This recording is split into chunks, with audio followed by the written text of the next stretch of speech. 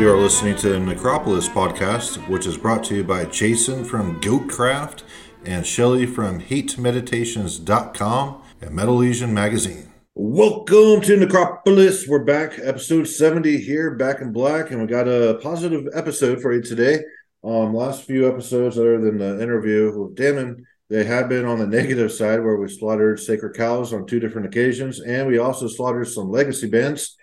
So I figured, let's just do a freaking positive episode for once, and let's just talk about some bands that we view as underrated. So we do have the usual crew here today, plus a special guest. We do have Shelly, the co-host, who is about to be a father, and today is Father's Day here in the U.S. Welcome back, Shelly. Thank you very much. Good to be here. Yes, sir. Yes, sir. We also have that Tyler. Tyler, welcome back. Thank you very much. Happy to be back. Yes, sir. We also have Raphael from Hessian Firm. Thank you for coming on, Raphael. Thank you for bringing me on again. Yes, sir. Always great to have you. And we do have a special guest, and that guest is Daniel Lake from Decibel Magazine, as well as the author of that USBN book, which has some mixed reactions out there. But overall, I think, it's been more positive than negative.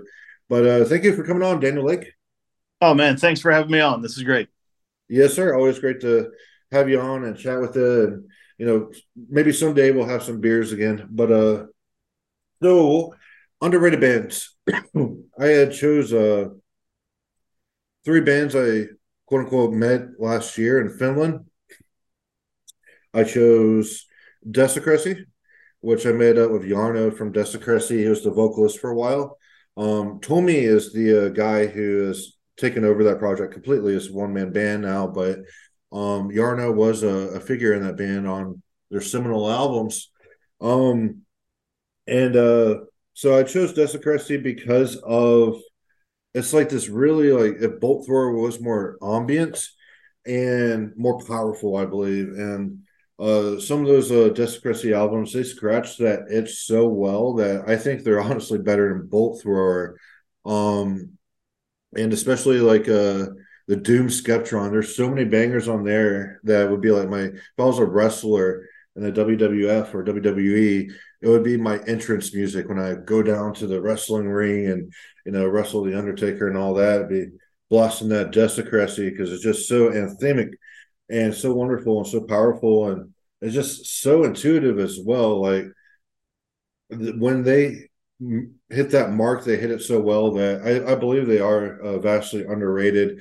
And there's so many OSDM bands nowadays that really missed the mark. There's nothing really unique about the sound that they have. It's just kind of regurgitating flavors of the past, where I do believe Desecresy has its own individual voice. And you can definitely see that Tommy taking the whole project over. It's just all Tommy now, but he definitely has his own distinctive style, which, like I said, is kind of like a synthesis of Bolt Thrower and other old school death metal bands, but I haven't heard any bands approach it like Tommy has to such a wonderful conclusion that he has. And that's why I chose Desecresy. Any thoughts on Desecresy? I mean, yeah, you hit the nail on the head with the Bolt Thrower comparison. They're sort of, to me, like a combination of some of the weirder atmospheric elements of older Finnish death metal with the grinding mid-paced brutality of Bolt Thrower. And the way they use guitar leads is really interesting as well, because they don't really introduce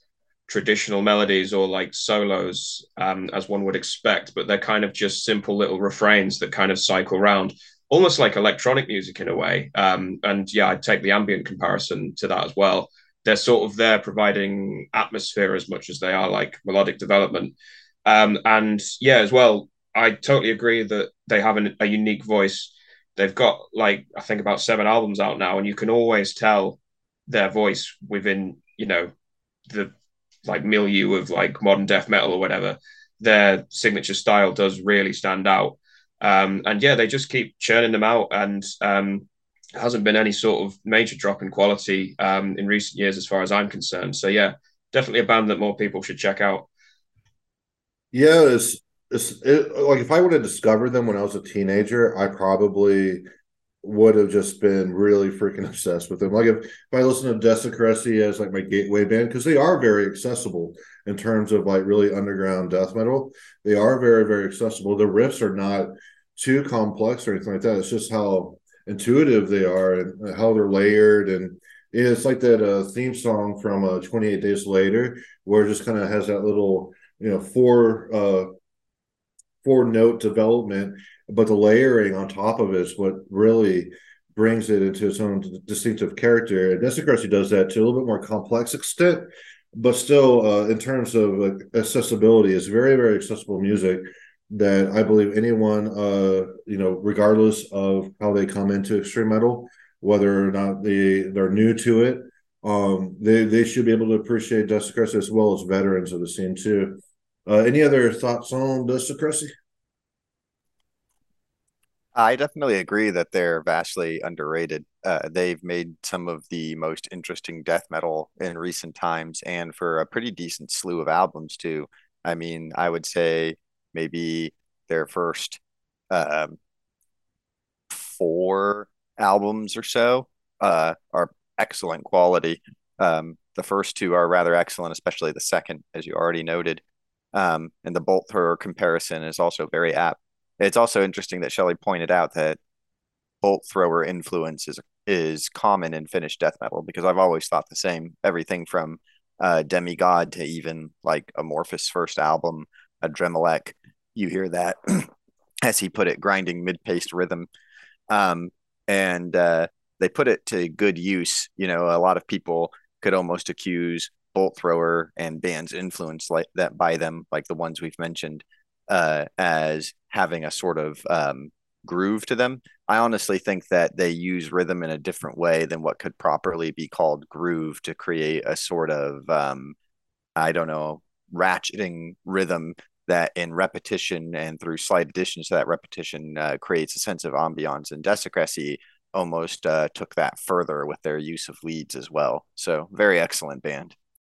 Yeah, yeah. And back when I was an exercise nut, running on trails and hitting the gym and all that, Desecresy was on my gym playlist like nonstop. And especially that song, The Sleep of Titans, I would play that on repeat while running through trails and parks and scaring deer and all that. So, yeah. And another band, I did mention that Yarno was in Desecresy on the first four albums, I believe. He has his own solo project called Serpent Ascending, which is another band that I view as underrated. And I first discovered Serpent Ascending because we were label mates, and he was on Void Hanger Records, and I was releasing the Goatcraft through there, and I was checking out some of the bands that was on there, and Serpent Ascending was, and with the Enigma Unsettled, which is a compilation of some demo material from Yarno. I realized like, wow, this is really competent, Finnish death metal. And there's a distinctive character that Yarno has with how he layers as well. Probably, it's just something probably like from Sluggathor to Desecresy to Serpent Ascending, this very intuitive way of layering notes on each other is very, very wonderful. And I did go to the symphony orchestra in Helsinki with him and Marco from Beherit, and Yarno was even saying he's imagining writing music for the orchestra as he was listening to Mahler, Shostakovich, and he was just really, really amazed about how the different parts of the orchestra work together to create the unifying music. And I thought that was really interesting too. And of course, we had brought him on this program, and just kind of talking to him, and he conceptualizes music in his mind first, and then he applies that to guitar. So he'll conceptualize music, beyond just playing on a guitar and coming up with riffs. He actually thinks about the music itself, and then he applies that to guitar. So when it came to the symphony orchestra in Helsinki, that was kind of interesting that he was saying that he was imagining creating music in that regard in his mind while listening to we were right up front too.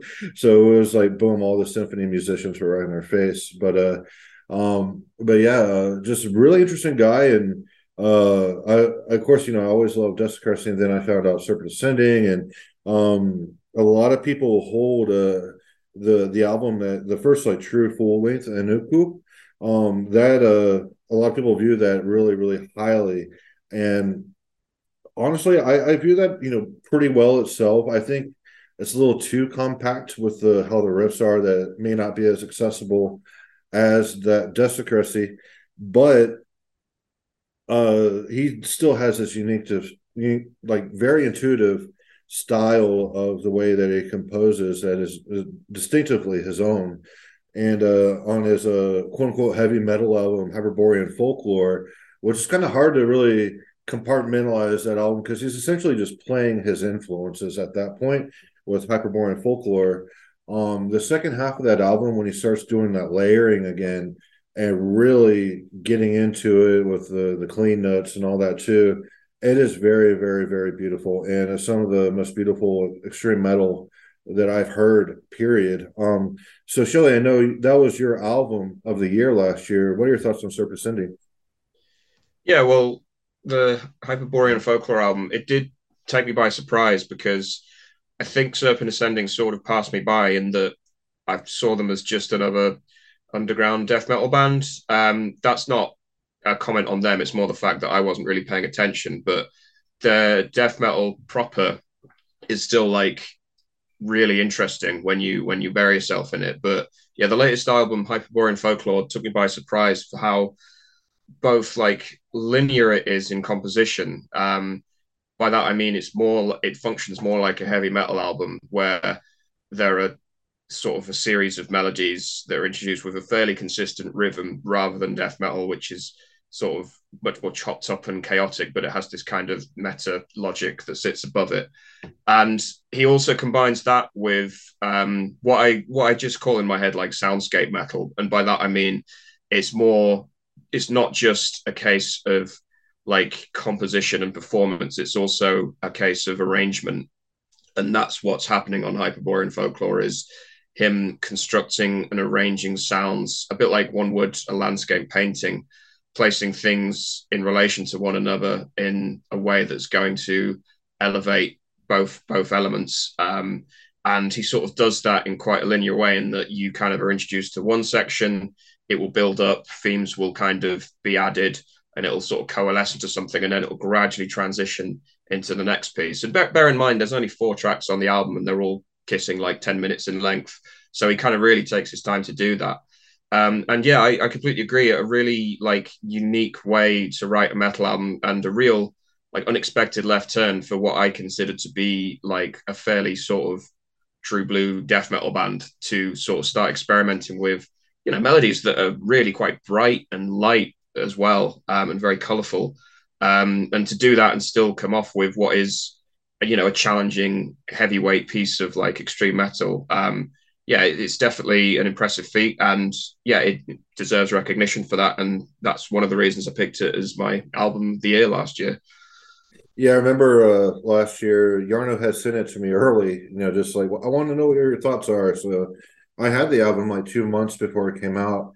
And I remember I went to England. I was hanging out with you at a bar on a patio somewhere, and you had like your Romanian friends there, and I was just playing it on my phone, and everyone was like, "What is this?" It was like, "This is Serpent Ascending." I'm about to go hang out with this guy in a week in Finland, and yeah, it was just really cool because I was really taken aback about just how beautiful, and I don't like to use that word about extreme metal, but there are some very beautiful ways that he layers sounds on top of each other to create, this really, really bigger picture than what most bands approach, riffcraft and all that.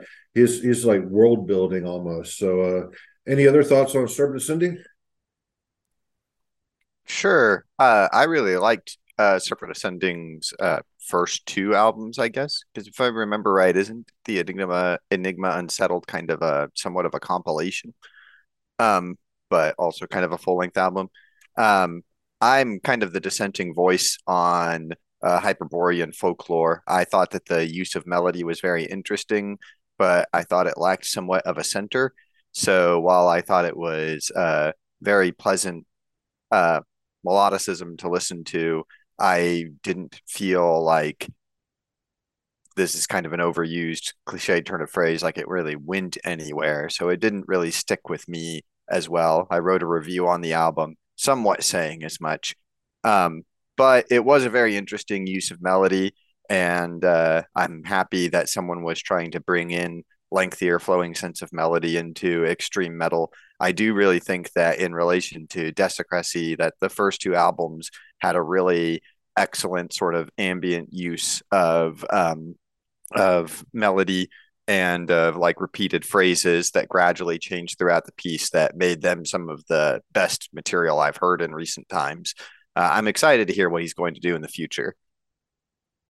Yeah, we're doing a split, the GoCraft and the Serpent Ascending. So I know he's wrapping up his side of that, so unsure exactly when that'll be coming out. But yeah, he approached me a couple of years ago. I would like to say about that, but we're just now getting around to it. I know for sure it'll come out on vinyl through Voidhanger, but other than that, I don't know for sure about a CD release. But anyway, yeah, that's Serpent Ascending. I do view this project as having the most like real potential to really carve out a unique stance on extreme metal, depending on how Yarno goes in the future. And that's the wonderful thing about one man bands is that he has complete control of it.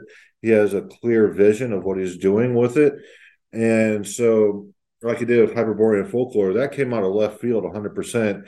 But I know Tyler may not think it's quote unquote narrative or going to logical places, of how the songs are constructed. But I view that it's more about the ride than the destination. It's more about that ride where you see some of the very, very expansive, beautiful melodies that he's able to put together and layer. And that's what really makes it more special. And there's this distinctive, like intuitive style that he has too that should not go unstated. It's very distinctly Yarno. He's not mimicking anyone else. He's mimicking his soul. It's like he's just trying to unleash his true essence upon the music, and it comes from a very, very sincere place. So the third band I chose is Beherit, but not the metal Beherit. There's this other side of Beherit, which is the electronic side. And honestly, I love the metal side of Beherit, but I view the electronic side as just being as good as the metal side. And with that electric doom synthesis, I've listened to that so many freaking times. I know other people have said it's great driving around music. I've had experiences like that too, where I'm driving through a downtown district and that just happened to be playing. I was like, wow, this is the perfect vibe music for driving through like a hellish downtown landscape. So with electric doom synthesis, I view that Marco is able to capture the fury and the rage and his black metal style completely in electronic forms. Especially I've been dicking around with like guitar work on keyboards. And he was actually the first I've ever heard do that on electric doom synthesis, where he has a keyboard and he's mimicking distorted guitars with that. But anyway, it's very, very like all these other Finnish bands. So the word intuitive keeps coming at the forefront of my mind when trying to describe these Finnish bands. Is very, very intuitive. It's very, I can tell because I met Marco last year, and he's a very introverted guy. But then again, most Finnish people are. I view the electronic era Beherit as being just as good as the black metal. I know the Bardo Exists, which came out in 2020, did meet some mixed reviews. But the thing about Beherit is he's never released a bad album. The worst that you'll get from him is good, not like bad or even average. But I did hear some dissenting voices about Bardo Exists being a little too just focusing on textures and kind of like a soundtrack. But even in those terms, it still wasn't bad. So, any thoughts on the electronic side of Beherit? I'll just jump in and say I think some people, particularly on the black metal side, just they don't get Beherit. And I think the reason I'm saying that is because I view the electronic side of Beherit as a clear extension and a clear um, re-articulation of what he's doing on the black metal side. they're two sides of the same coin for me, especially when you look at where some of the weirder quote unquote aspects of like drawing down the moon cropped up. There were sort of dark ambient interludes and kind of strange atmospheric flourishes scattered across that album that clearly slide into where he was going with the ambient electronic albums. And even like his most straightforward album, something like Engram, it has, you know, the closing track, Demon Advance, which is like a 15-minute long like sludging dirge, which again sort of fades away into ambience, and it kind of pivots on this repetition. It's almost like a piece of minimalist industrial that played in a sort of metallic setting. So I think that the people that dismiss the electronic albums from Beherit, they clearly haven't quite got the point of some of his like black metal work and what makes it so unique. Because I think they kind of dismiss Beherit on the basis of like the Oath of Black Blood and sort of lump them in with as like a blasphemy sort of war metal thing. But there's so much more going on to his black metal stuff. It's so much more eccentric and weird. And yeah, the electronic doom synthesis is like the paragon of that vision on the electronic side, and it's really communicating very similar sort of themes and visions, just with completely different materials and technology. So yeah, I'd agree with you on that one, Jason. Yeah, I remember sharing electric doom synthesis with this guy, Jason Thomas, who's a musician out in California. I think he also has his own podcast now. He goes by the name Corpsey, and he could not stand it. I'm like, dude, this is essentially Beherit. It's just the textures are slightly changed. Something that I do want to mention is that Marco was really, really into the EDM scene for a long time. He was a DJ, so a lot of those guys in EDM, they're like really, really obsessed with like textures and production values and all that.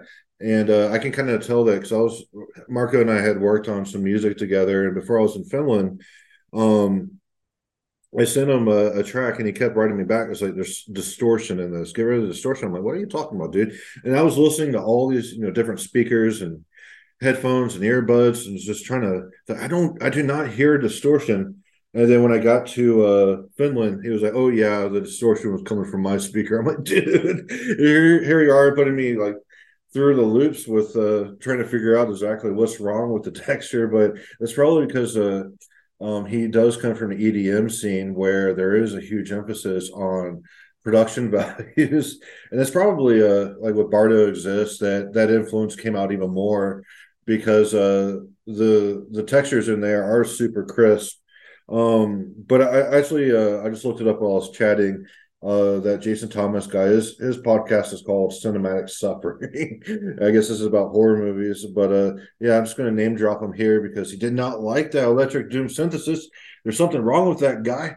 But Daniel, you haven't said anything in a long time. What are your thoughts on Beherit? Yeah, I mean, I'm all in with what you guys are saying about it so far.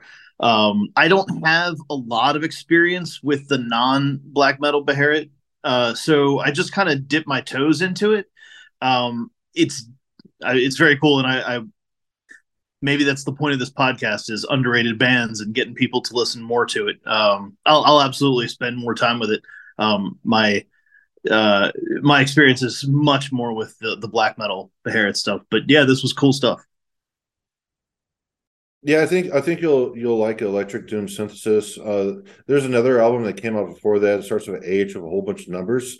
It's kind of like a proto Electric Doom Synthesis. Like you can tell, like the raw ideas of what he was going to cultivate later were in that first album, but it's still not even bad. Like it's good listening experience, and he's been alive for 150 years, therefore he is a god. Very iconic lines like that.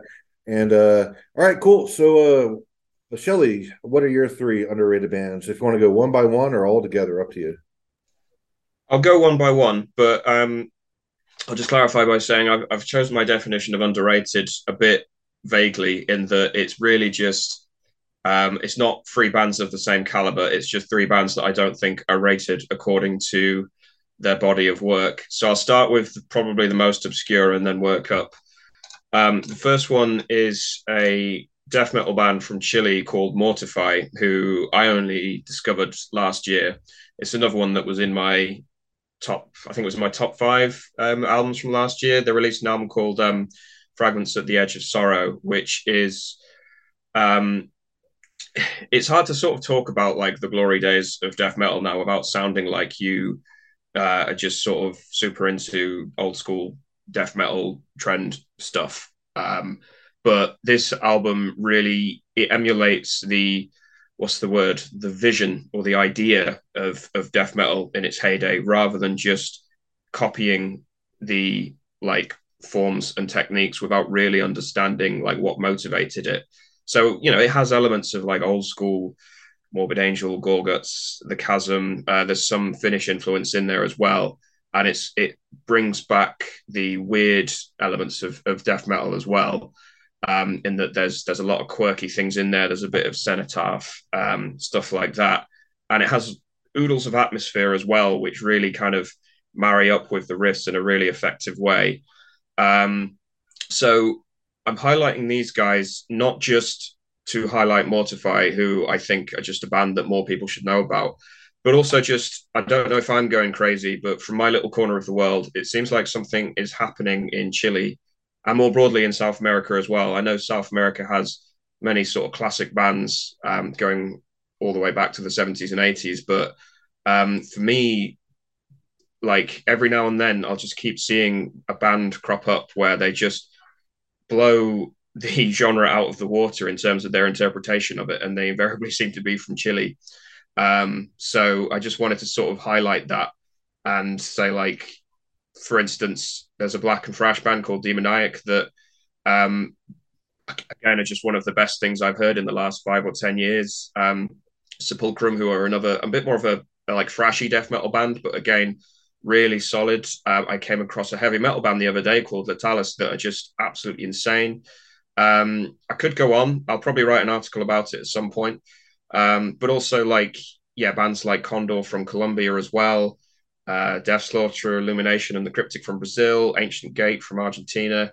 There's a lot going on down there, and Mortify are kind of they're another example of just Chile in particular taking like an element of extreme metal and just really showing like North American and European bands how it's done. I think I don't know if any of you guys have come across it or want to comment at all, but I'll throw it open. Yeah, I gave them a listen because I had seen a couple of your reviews about them because you had the Hate Meditations review, and then you had the Metal Legion magazine review, and I'm like, okay, Shelley's really talking these guys up, and I did check. To be fair, when I review a band for Metal Legion and I've already done a Hate Meditations review, it means I have to write 2 reviews because he's asked me, like, and completely fairly, don't publish the Metal Legion reviews on my own site, which is totally fair. So when I come across an album that I really like, I have to write 2 fucking reviews for it, which for an album like Mortify, I could probably write 5. But yeah, that's why that happened. Yeah, what I kind of thought about that album, it was very labyrinthine. The way the atmosphere is, and how I mean, there was some like a little bit of progressive influences, but it was one of those like really riff oriented. There was a lot of Tampa death metal influence in there too. They could have been 1995 Tampa death metal like no one like Eulogy or something like that no one really knows about. But yeah, like you're saying, that South America is a hotbed for like the old school type of death metal, but not the OSDM that is really, really popular here in the States, like Blood Incantation and bands like that. But it's more of like these guys, you can tell they have more skin in the game, quote unquote, where that thriving culture is still, that was the early Tampa death metal scene is thriving in South America, as well as you go to different countries and there's like a different type of zeitgeist that's there about metal. Like when I was in Ukraine, the metalheads in Ukraine were different than in the U.S. Like there's so many Ukrainians wearing death metal shirts I just randomly saw. And in Kiev, there was a like an extreme metal shop as well. Big old shop. It was called Core Metal, actually. Yeah, that was the name of it. But anyway, getting back to South America, I remember checking out a shit ton of bands from that part of the world when I was younger, like Anal Vomit and all of that, and they range from like the really bestial war metal to death metal, such as this with the Mortify. And what really stuck out the most with Mortify, which I would honestly place it above a lot of those other bands that are over there, is the just really intricate riffs uh, and there is like a slight progressive sound to it as well, which kind of is like reminiscent of like the early Tampa death metal scene, without it being contrived and surface level. So I do think there's a shit ton of potential there with that Mortify. However, it's not as memorable to me as like the some of these other bands that we'll be discussing. But I do view that they have a shit ton of potential, and I really hope they take it to the next level. Yeah, I think Labyrinthine is a really good way to describe them. It kind of reminds me of Cenotaf's The Gloomy Reflection of Our Hidden Sorrows, in that you kind of they sort of build an atmosphere through the riffs and then introduce like these really oddball kind of lead guitar elements. And yeah, I think that's where the progressiveness comes in, where it's not trying to really overwork it like like some people would say about certain death albums or whatever. It's much more subtle than that. And yeah, I think it's hard to put your finger on, but if you listen to a band like Tomb Mold and then compare it to a band like Mortify, you kind of get who really understands what like death metal was originally about and what it could or should be like used to express, rather than just sort of creating the feel or a kind of facsimile of it. And yeah, like I will accept Mortify is still quite young. They're only into their second album and they have a lot of potential. They can build on it. But yeah, I also just picked them because I wanted to sort of highlight South America as a hotspot. So yeah, moving on to the next band, I have picked on the black metal side, Temple of Abraxas, who are a solo black metal band headed by Sleepwalker, who we've had on the podcast a few times. He had another project called A Transylvanian Funeral. And with Temple of Abraxas, I mean, Transylvanian Funeral was very kind of straightforward, classic era black metal. And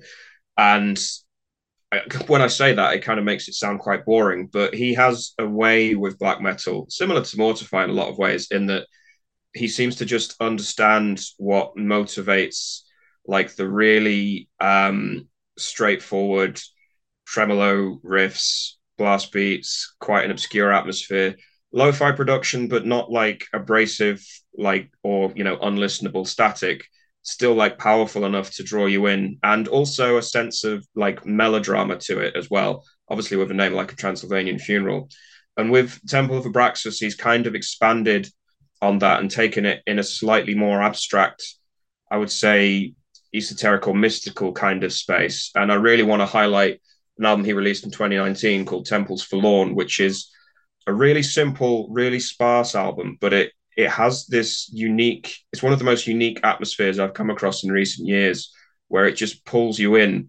And the riffs, again, they're very simple, but they unfurl in really kind of clever and engaging ways. And he kind of has this ability to kind of transition but make it seem really, really flowing, and the melodies like unfurl in really kind of satisfying, I mean, I'm going to borrow your word, Jason, intuitive kind of ways. And it's that perfect marriage of like a really unique atmosphere with the songwriting underneath. And much like Desecresy, it's not the most complex music. It's pretty straightforward in terms of like the actual compositions and the riffing. But again, it's not like what you do. It's not the music itself. It's what you do with it. It's how you craft it and how you arrange it. And I think that's what makes Temple of Abraxas so special. Has anyone come across them? Again, another relatively obscure one, but I'll throw it open again. Yeah, I was actually signed to his record label with my first album. So, yeah, I've been a champion of Sleepwalker for a long time now. It was really strange. Like you were talking about his production, but he actually has a full-fledged recording studio. Um, and he does like video game music now, and like he does the soundtrack to Dusk, and I know he just did the sequel soundtrack too. So, with the Boomer Shooter stuff. But yeah, he's found a niche outside of extreme metal just to be creative with. You know, he's always doing all these different projects. Like he wrote a book, a fantasy novel. He had his record label at one point. He had a magazine. He was a real estate agent at one point, and just all these. I think he's in school right now, going for another degree or something like that. So, he's one of those guys who's all over the place, but he's able to handle projects with a lot of care. And he was with Forbidden Records. He was the guy who thrusted my project into the spotlight. But yeah, 100% agree with what you said. And I do view Temple's Forlorn being one of the highlights. I did write a review the last album, 1931, which is all Roman numerals on the album title. But and with that, it's even more straightforward and to the point, and like you said, he has an intuitive way of the way he puts the logic to the riffs and how they're ordered, and yeah, Temple's Forlorn I view has some of the best keyboard work in USBM. Very definitely a big underrated USBM project, Daniel. I know you're the author of the book, and we can talk all day about bands that weren't in there, especially GBK. Where's the GBK? Um, but yeah, definitely a great project, great guy. Been in contact with him for a decade now, and nothing bad to say about him whatsoever. Bean, you wrote that book about USBM. Daniel, any thoughts on Temple of Abraxas? Oh yeah, you're right. That wasn't one of the bands that made it, but I'm really interested in this guy's stuff. I got to hear Transylvanian Funeral a little while ago, and was listening to the Temple of Abraxas stuff, and really into like there's some cool like guitar like solo intro type things. And it also occurred to me how much of the the drumming, the riffing, some of those performances feel like that kind of almost that they reach out again for that kind of early punk like anti death metal version of black metal where like death metal is too complicated and too musical, and this is reaching back to something that's more about the simple, the atmosphere, the occult driven side of things, with some really just really cool sounds going on in there. Yeah, I was into that. Yeah, I definitely agree with that. I know you said he's got his own recording studio, Jason, but yeah, it still comes across as a very like DIY homegrown project in a good way. And like I said, none of it's sort of overly complex. And it manages to maintain like the exhilaration and the power of black metal, but uh like what was I going to say? It's sort of like some of it is also quite catchy in a lot of ways. Like the Transylvanian Funeral album, The Outsider, which again I would highlight. A lot of the riffs on there are really kind of quite memorable and quite accessible in a lot of ways. But yeah, he places them in a certain context that sounds just sounds really powerful and very kind of theatrical as well. So does anyone else have any thoughts on this before I move on to my final pick? I definitely want to highlight. I know we're talking about Temple of Abraxas, but it's pretty much the same band as A Transylvanian Funeral, and The Outsider. I view as one of the best black metal releases from the U.S. in the 2000s. That time frame, I view it being one of the best USBM releases. I know, it wasn't in your book, Daniel, because he was pretty well like unknown, but he's definitely up there with. Um, One of the best USBM in my opinion, at least. But we can split hairs all day about the book, and what is in the book is a pretty good characterization of U.S. black metal, and I'm definitely not going to split hairs that one of my favorite USBM bands wasn't in it. But and it was funny, like when he came out with the book, everyone was like, "Where's Grand Belial's key?" and they were in the book. They were in the book, weren't they? Yeah. Yeah, they were. And the Decibel and Daniel Lake were getting a lot of shit over that. It's like, where's GBK? And so yeah, these already gotten a lot of shit that was unneeded, even back when the book was coming out, and they were indeed in the book. So what's your third band, Shelley? Well, it's like I always say, if you're pissing off people on both sides, you're probably doing something right. Um, my third band is of an entirely different caliber because I thought I would, rather than me just picking my little pet loves at the moment, you can always just check out my albums from last year and the year before if you want to see some more like obscure newer releases. But my final pick was the Chasm from Mexico. And the reason for picking these guys, I don't know if they are bigger in across the pond, but in the UK or in Europe, to my mind, given their body of work, their consistency, and the quality of their material and how unique it is, again, like Desecresy, you can always tell a Chasm album.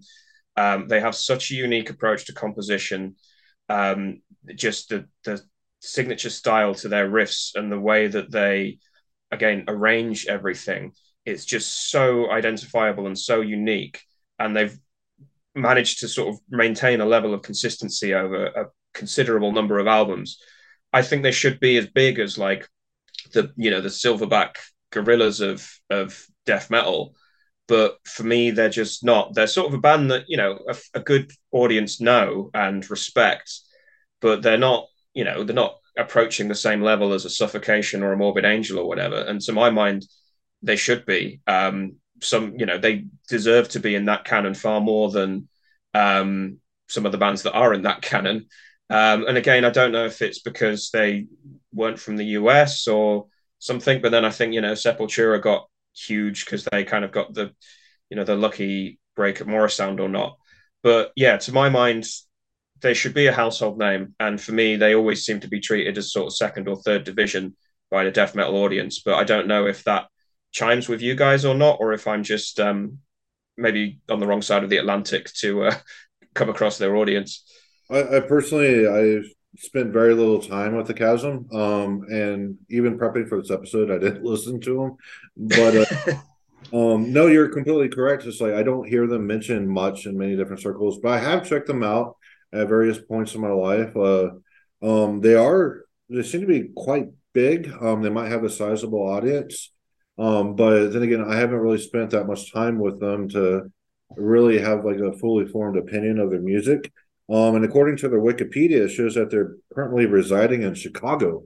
So okay, right. yeah, they may be branching out into the U.S. scene a little bit more, so they might get a little bit more popular. But honestly, I know on your website you had an image of from the Chasm on there on Hate Meditations, but I think you did at least. I might be misremembering. Posted a review of one of their albums on there, and yeah, the main guy, Daniel Corchedo, he played on Diabolical Conquest by Incantation. He was the vocals and bass on that album as well.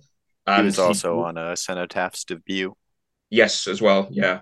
And he was asked to join Incantation full time, but he wanted to focus on the Chasm, which is fair enough. But yeah, I mean, they're not the most accessible. It's quite a dense sound that they've got. It's very composed, and it can be a little bit what's the word, overbearing at times. It's quite intense.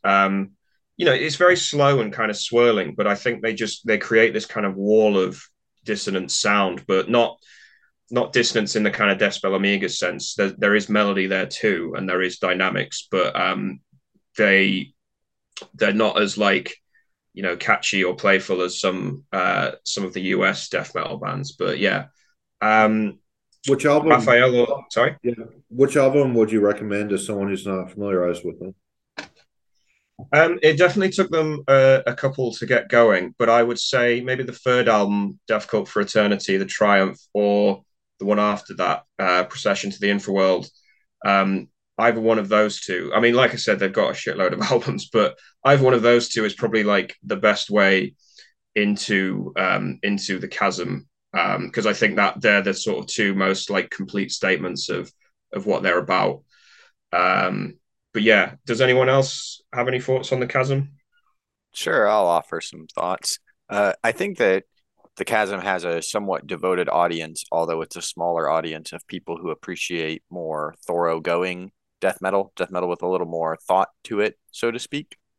But as far as their presence in the idea of death metal as a whole, or even as, um, I guess you can say, a certain brand of death metal, like apart from like the trends of like brutal death metal or whatever, they're relatively unknown. And in that regard, I can see why you would consider them underrated. I've had an on and off affair with the band throughout my life. I was a really big fan of them when I was younger. As I've grown older, my opinion on them has kind of cooled.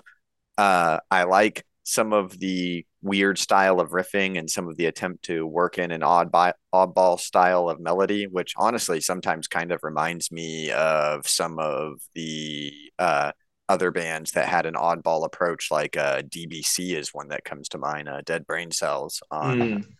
Um, but the problem that I guess I would, if I were to list one with the Chasm, is that sometimes I feel like a lot of their riffing really reminds me of thrash metal with like a progressive touch.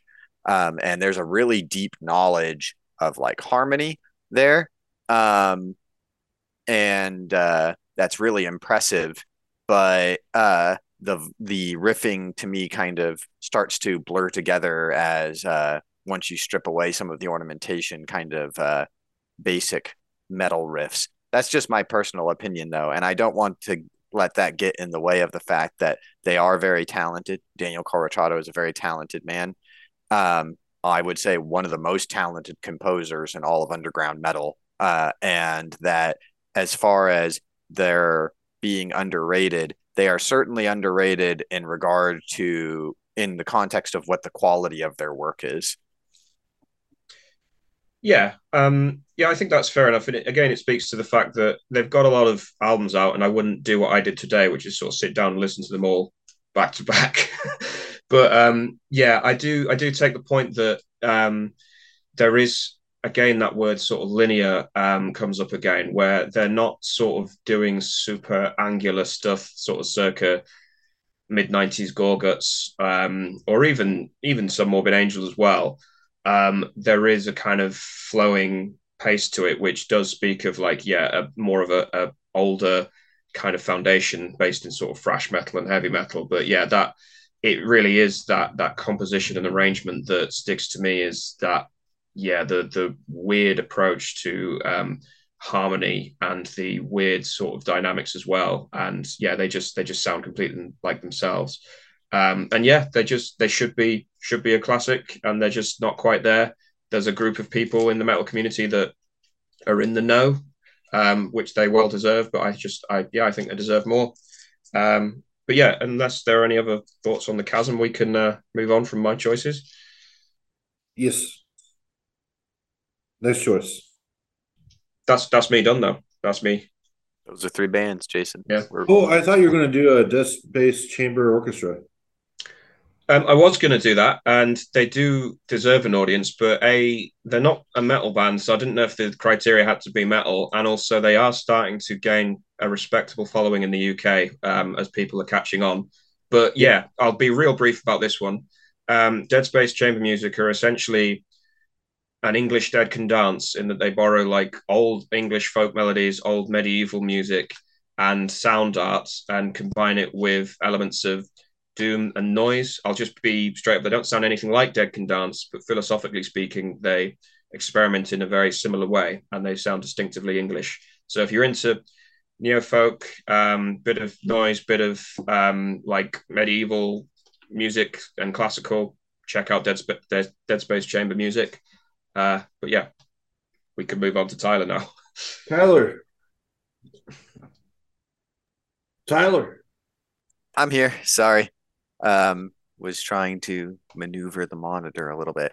Anyway, all right. So for three bands that I consider underrated, I'm going to start with the kind of the opposite of Shelley. Start with the ones that are probably lesser known and move on to the ones that are more known. So my first one is going to be a Romanian death metal band that released what, in my opinion, was one of the best albums from last year, I believe, called Rotheads. Their album that they released last year was called Slither and Slime.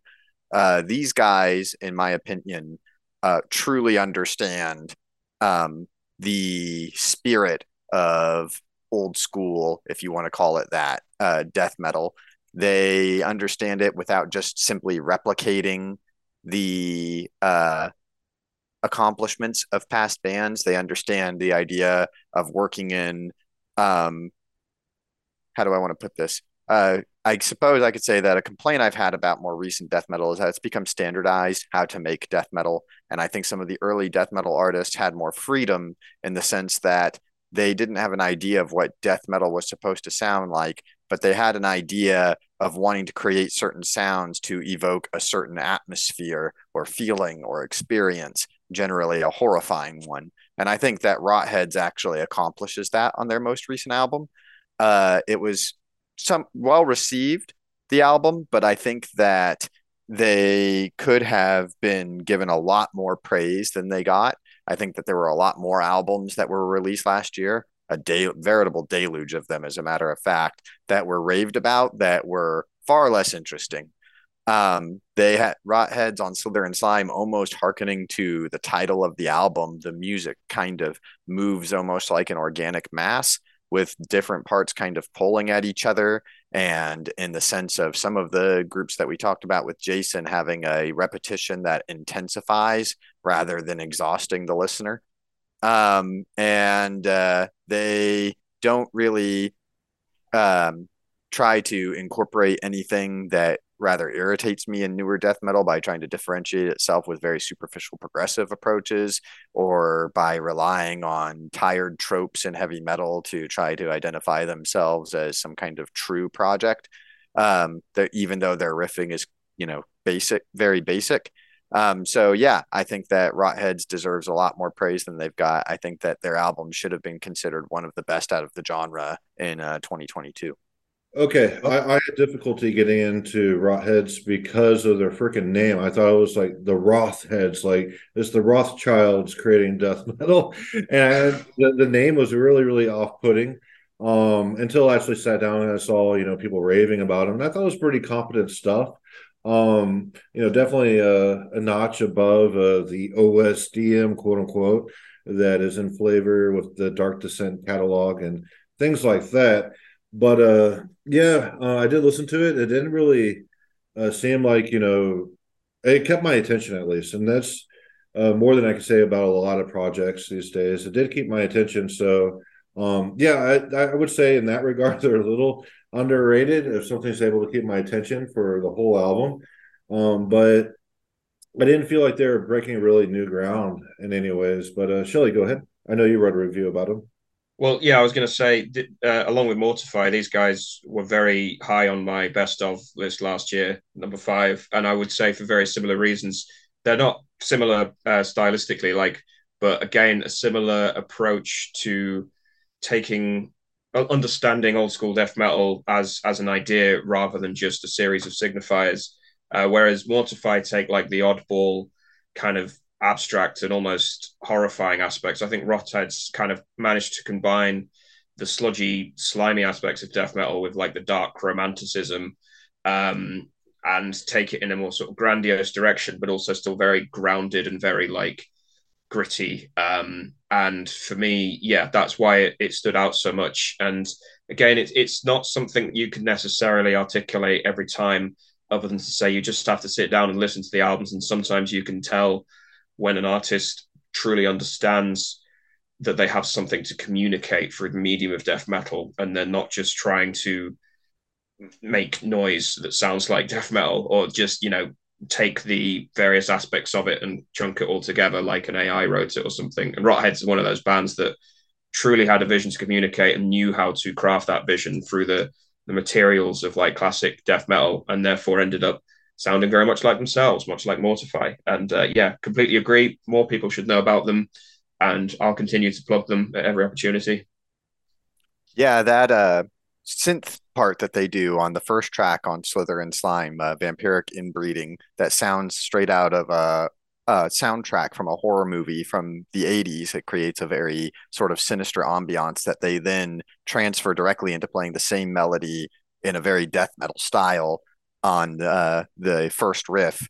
I thought that was genius. I thought that was illustrating exactly what I was talking about, where they were actually writing riffs to create an atmosphere or evoke a certain experience of horror rather than just writing something because this is a death metal riff.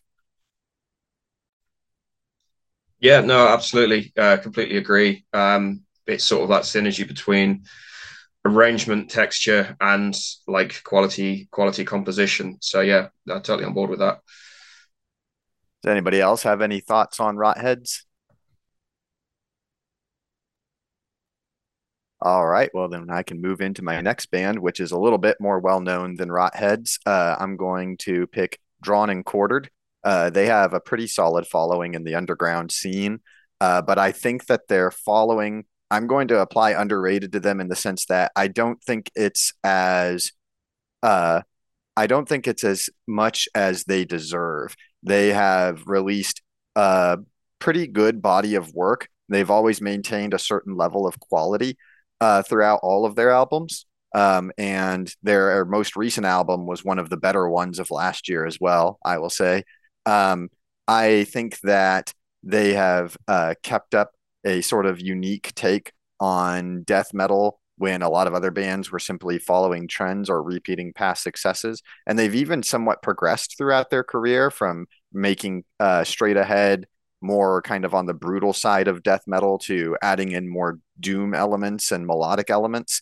Um, I will say that they do have something that holds them back a little bit, which is that they go for so much of a certain kind of dissonance to create a chaotic atmosphere that it kind of can kind of reduce uh, how individual some of their riffs it can reduce the character of some of their riffs, and that I think if they could move forward to create more evocative, more unique riffing, that it would actually take them a step above into one of possibly the best death metal bands in the scene right now.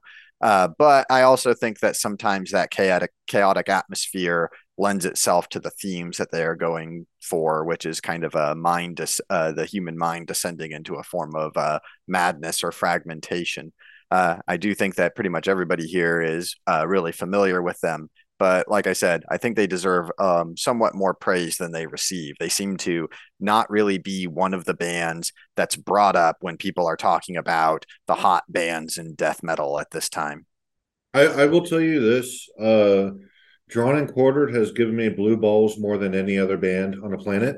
I have kept up with them for 15 years now, and I've thought they are on the precipice or really close to that threshold numerous times, but they have yet to breach into true greatness. And in that regard, that I've given them so many chances, and I feel like the ball is always dropped somewhere on in their entire catalog. Actually, where I feel like they just keep blue balling me over and over and over. But what they are very competent death metal. They do have a wide range of quote unquote correct influences or whatnot. Traditional death metal influences. Even I would say immolation is one of them. And but there's always something that's just not there yet. And all of their albums just it's not really realized to the fullest capability. There's a lack of focus somewhere. And so I view that they are rather popular for the type of quality they are putting out. So I wouldn't really say they're underrated. And I do want to say, on the record that they've given me blue balls at least 5 times. So. Well, I will say I'm not as familiar with them as you guys, but I did review one of their albums a couple of years ago, and they strike me as like a real workhorse of like solid death metal. I probably need to go back and give them another try based on what Tyler's saying to draw a proper conclusion. But for me, yeah, they never really grabbed me. And I'm going to mention the Plague Bearer in the room because the guys had like a sort of semi black slash death metal released this year under the name Plague Bearer, and I reviewed it very highly. I thought it was an incredible album, sort of references to immolation and stuff. But I know that Jason and Tyler weren't quite as impressed by it.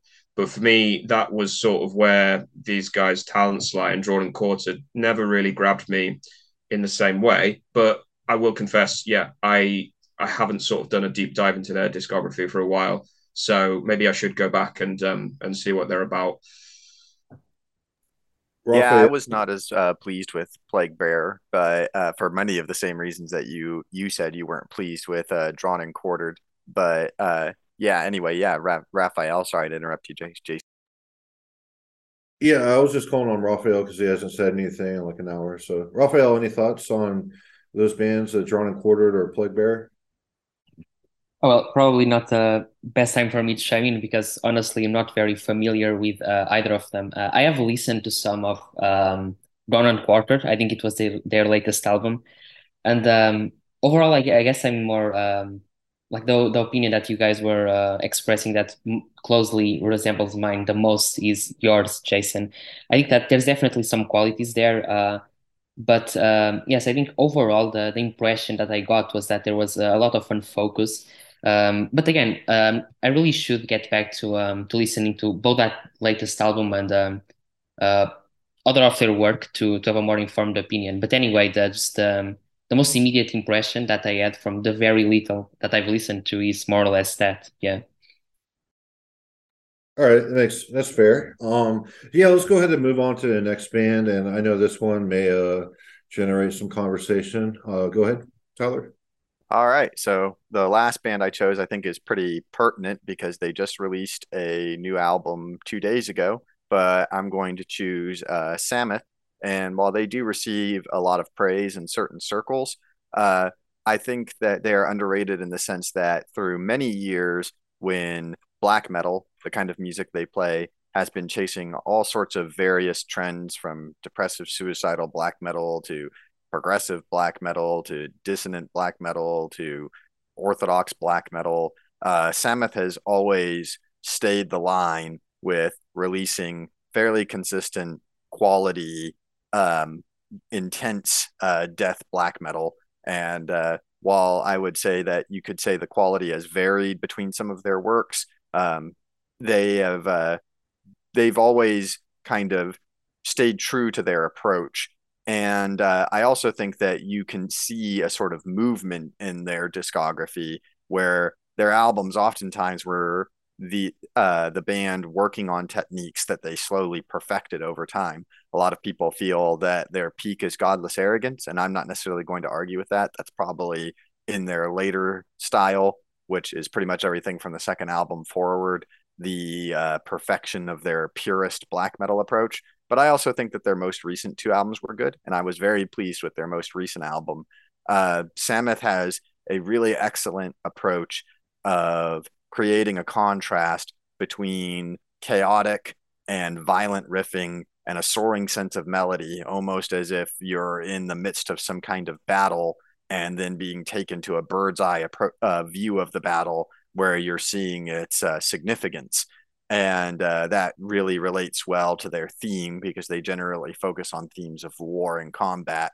And while I think that they do, like I said, receive a decent amount of praise, they always seem to not be well known by people who are really well versed in black metal. And people who are really well versed in black metal tend to list other bands, sometimes bands that just happen to be the hot topic at the moment.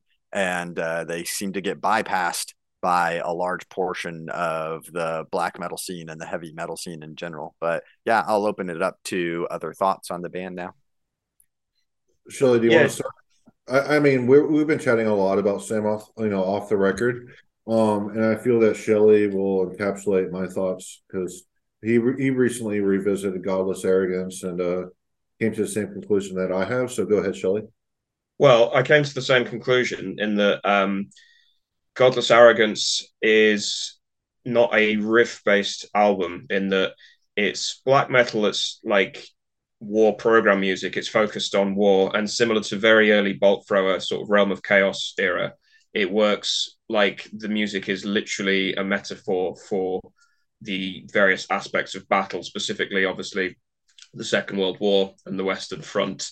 And the instruments kind of have a unifying like purpose behind them. So the chaos of the riff of the guitar work is kind of backed up by very sort of creative and fluid drum work.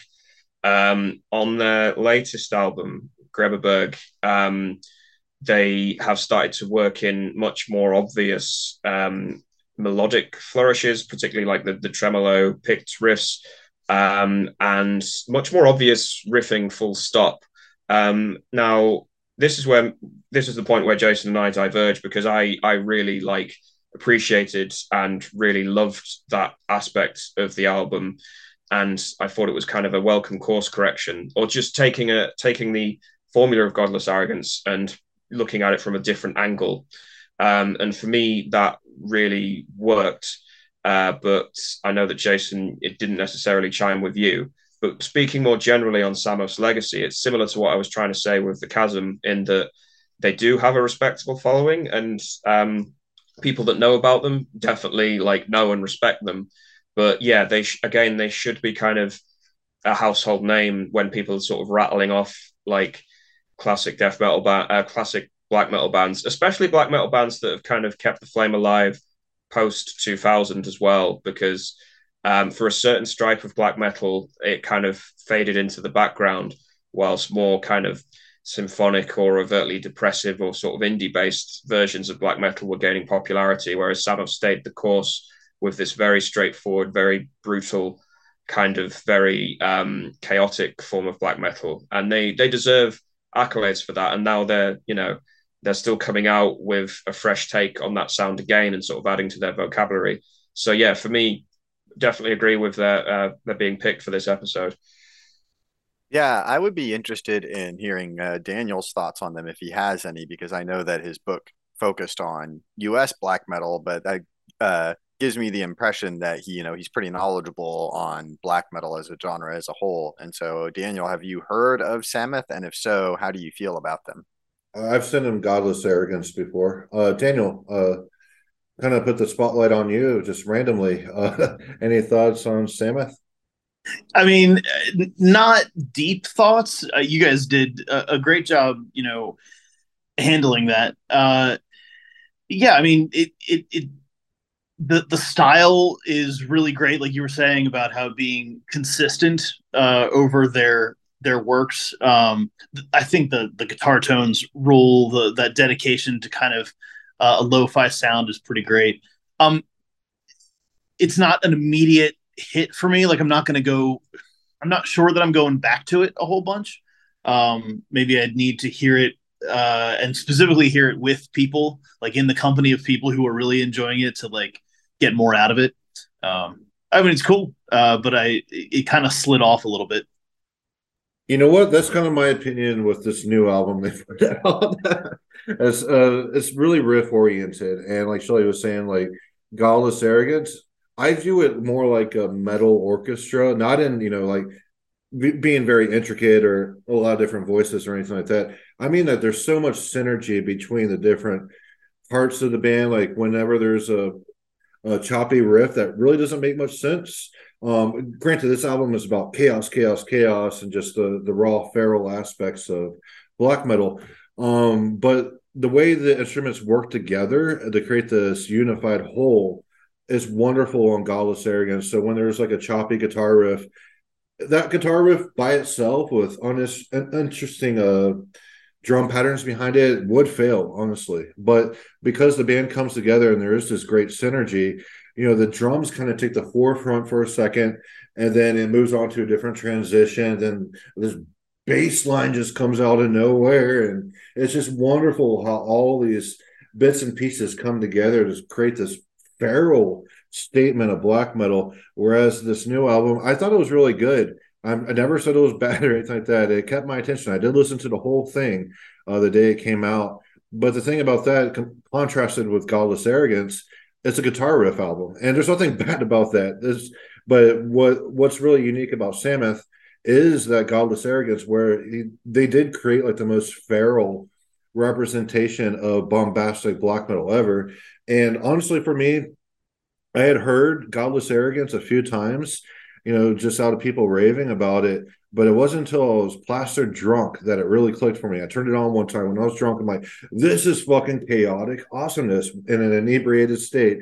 It just made perfect fucking sense. And ever since then, it's just withstand the test of time with me. Like, and when I compare the new album, it's like, yes, there are really good parts. There's really great riffs in it too. But as a whole, I do not feel the same synergy that is in the Godless Arrogance. So, with that, I will echo Daniel Lake's stance that it is cool. It is, there's a little bit of a lo-fi aspect to it, but it's rather well produced. But I do view the new one as way better than Across the Rhine Is Only Death. I honestly, I didn't ever make it through that album, so I do view it as they're taking the project in a better direction. But when it comes to like the best in their catalog, is by far, at least for me, it's Godless Arrogance. So that's my thoughts on that. I know Raphael, you're well versed with Sammath too. Do you have any thoughts on them? Yeah, well, I guess you guys already said the essential, and I do agree that Godless Arrogance was the peak, and that's when all of the several threats that they were exploring finally came together in in the purest form. But one thing that hasn't been brought up yet, and I'd like to give a little attention to that, is an album that I think is underrated even within Sammath's discography, which is the very first one, Stretched. Of course, like Tyler was saying, Sammath went on. It's an interesting band in the sense that they explored quite a few, even though they have a very definite, a very well-defined core. I think they went on exploring several different techniques and ideas, and even certain stylistic and aesthetical choices throughout their career. And on that very first album, of course, it's still a very they're still in the larvar form, so to speak. But I think there's a lot of interesting things to pick up anyway, especially the way they handle melody in that one. I think it's the probably the only Sammath album where melody is handled in that way, in terms of longer melodies and also the presence of keyboards, for example. And in a sense, it's their album that's the closest to conventional black metal because, as we were saying, they still haven't quite nailed their own unique voice. But anyway, for all these reasons, I think it's a very interesting album for anyone to check out. Yeah. I agree with that. I think that there's more similarities to Strid to their later discography than some people may at first think. I think the keyboards kind of contribute to feeling that it's vastly different, but the riffing still has that chaotic, very warlike feel. But they do definitely do their longest melodies on that album. I think on their most recent album, they kind of return to that sense of melody, but in a shortened form. Um, I will say that something that they do on Strid and on Dodengang and they do on the most recent album as well, in part, is they have a very interesting approach to melody that is very lengthy and sometimes can almost remind me of groups like Summoning. It has almost like a classical or medieval feel to the melodies that really can be breathtaking with its contrast to the grinding, chaotic riffing. And so, with the most recent album, for instance, to close on Sammath, I would like to heap praise upon them by saying that there are some of those really almost awe-inspiring moments, like on the track's Last Gasp of the Dying. The introduction of that melodic riff hit me very deeply. And on the next track, Crushed, Shattered, and Destroyed, it's not so much the thematic introduction of the melody, but the melody on that track also has a very interesting, like I said, almost classical or medieval approach. So yeah, very awesome band and very excellent quality on their part. Yeah, I thought that song, definitely had some strong melodies, but the riff construction just seemed a little weird to me. But yes, was that your third band, Tyler? Yes, it was. Yes, it was. Yep, that's it for me. Rotheads and Sammath. I know Daniel Lake is short on time, so let's go with you next, and then we'll get to Raphael for his favorite bands. So, Daniel, what are some underrated bands, sir? Yeah, so when you talked about underrated bands, I did bring up like what does that mean a little bit, just because I had to think about like I was looking through tons of bands that I like and thinking lots of these bands are perfectly rated. They are correctly rated. Uh, there are lots of bands that I think are great, but for various reasons, if they have small audiences, it makes some sense to me. Um, Shelly, you were kind of talking about how when you were talking about the Chasm having a ton of records, this was actually part of my thought process was like for a band to be underrated, meaning they should be thought better of. I thought maybe they should have a pretty solid body of work to draw from. So anyway, that was kind of part of my thought process. I chose bands that have a pretty solid body of work. The first one that I chose was the California band Vastum. It's a great death metal band, kind of a powerhouse band. They've got members that are also playing in Acephalix, Hammers of Misfortune, Necrot, Mortuous, Ulthar, just lots of like great projects. Vestrum is a lot about the themes in these songs are a lot more about personal trauma than kind of any of the war themes or anything on some other death metal. It's not satanic death metal. It's not about the ills of society per se. Vastum writes songs that are about kind of really super fucked up psychological sexual stuff. It's really disturbing music, but it's really cohesive. I think the members of the bands or members of that band are pretty awesome. Uh, Layla Abdul Rauf is an amazing artist. She's a guitarist in the band and a vocalist. She adds great stuff to that project, but she also has her own thing. The vocalist Dan Butler is crazy. Like in a live setting, he like leans off the stage and like grabs people by the head and just kind of like lays on the crowd often. It's not a thing he does once in a while. He basically uses the crowd to keep him up off the floor the entire time. It's not stage diving. It's just kind of this crumpled, like not willing to hold his own body weight up while he, screams at people. It's just a very cool package, and I really really appreciate what they do. So, is there anybody else in the group who's spent time with this band? I recently, since you had mentioned them, I listened to a concert of theirs. I think it was in Oakland. It was on the YouTube. And I actually brought it up on my projector and had them. I was able to see everything in great detail. But as you were talking about their lyrics, I was looking up their lyrics just now, and holy shit, that's some personal stuff. I'm unsure if that's like personal traumas that they've encountered. If so, then I feel sorry for them. But yeah, that's kind of a different take on extreme metal lyrical content, where it's like Chuck Schuldiner with the philosopher, so much about nothing, not even your own sexuality or something like that. And I was just kind of delving into the lyrics here, and it's really graphic stuff.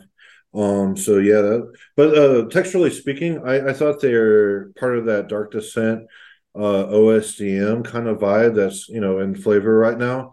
And I would say the closest band to them that I've heard personally is Cruciamentum, which I actually think Cruciamentum, out of all the incantation clones, they're like the least incantation of the incantation clones. Like they tend to have some of their own style in there mixed with that incantation sound. And so in that regard, I thought it was pretty cool. It's like, oh yeah, there's some Cruciamentum vibes here and there, but holy shit, these lyrics, what the hell? Yeah, that's my Yeah, thoughts. yeah, it's pretty great. Any other thoughts on Vastum? I mean, I just look up their lyrics and you want to take a shower afterwards. Well, yeah, I had not come across them until you selected them, Daniel. But yeah, I definitely got the incantation thing, and I think again in similar kind of modern contemporary comparison would be someone like Father Befouled. But again, I think Father Befouled make a point of trying to sound exactly like incantation, which isn't necessarily a good thing. Yeah. Whereas Vastum definitely have their own thing going on. Yeah, so I was listening to their latest album, which I didn't realize was called Orificial Purge, which is quite evocative as well. But yeah, it's definitely cornered a unique little spot in terms of like the bands that sort of take a lot of influence from incantation. And I didn't realize as well the vocalist he sings in another band called can't pronounce it properly because I've never heard anyone say it out loud. Dragcar, who are kind of like a sort of simpler Rotting Christ heavy metal, come death metal, black metal outfit, but they released an album a few years ago, and he did the vocals on that at the Crossroads of Infinity. So yeah, I didn't actually realize there was a connection there. So yeah, that's pretty cool as well. But yeah, quality band. Yeah, thanks for bringing them up. Yeah, I just was looking at some of their lyrics myself and was pretty taken aback by the line on one of their earlier albums, "Internalized horror of what lies beneath the belt." Definitely seems like some very hardcore trauma that they're covering thematically. Definitely could tell that they had influences from groups like Incantation and maybe other groups that were influenced by Incantation. And I can see where Jason is drawing comparisons to Cruciamentum. As far as their music goes, I believe that I listened to the same concert that Jason is talking about when I went to go check them out, because in the spirit of this episode being about underrated groups, I had never heard of them until they were mentioned in the context of covering them on this episode. So yeah, if that's a pretty common experience with this group, then they are definitely not receiving as much attention as they may merit. Daniel? Yeah, full agreement on that. Full agreement. I think they get mentioned here and there. I think maybe the name is a little bit of a barrier. It sounds like a fair amount of other short, punchy Latin-esque names that some death metal bands have, but I think they stand out musically. Yeah. All right, so you had chosen two other bands, and I do want to Sure. Yeah. apologize. My ignorance, I did not listen to them. I had some stuff come up this weekend, and yesterday I was in a world of hungover pain and moving around boxes, and it was really, really hot here. So I apologize. I did not do my homework for this episode, but what are two other underrated bands? So I'm actually glad that you didn't do some of this homework, because I'll be honest, the other two bands I think you'd probably hate. You mentioned Yeah. earlier. Actually, I did listen to each band for 1 second, and I heard them Okay, all. yeah, that sounds right. You talked earlier about man, I don't remember which band you were saying, something that definitely kept your attention, that you were praising, bands that definitely keep your attention. Maybe it was Rotheads. Uh, this next band I'm going to bring up would definitely not do that. This band, Old Man Gloom. Uh, they're one of those bands that I think they require people to decide to give them attention. They don't go grabbing at it. And again, this band is made up of people from various other, like, much better known projects. Members of Old Man Gloom are also in Converge, ISIS, Cave In. Um, they they make almost kind of infuriating music. There's lots of noise. Then there's these bursts of like grindy, sludgy, heavy stuff. But then, but then it's all kind of it's extended out with all these protracted passages that are either quieter or just it's not clear where they're going. Um, for a while, they leaned on this idea that the full name of the band was the Old Man Gloom Alien Simian Defense League, and leaned on this kind of ape monkey from space thing. Are they like Mr. Bungle? They're not. I mean, it's very much in the sludge kind of grind grind and sludge kind of do not go hand in hand, but if you were to go really fast and then not, um it it's not like bungle in that it's widely varied types of music. It's just that there's a lot of like other kinds of noises, non-music, found sound stuff.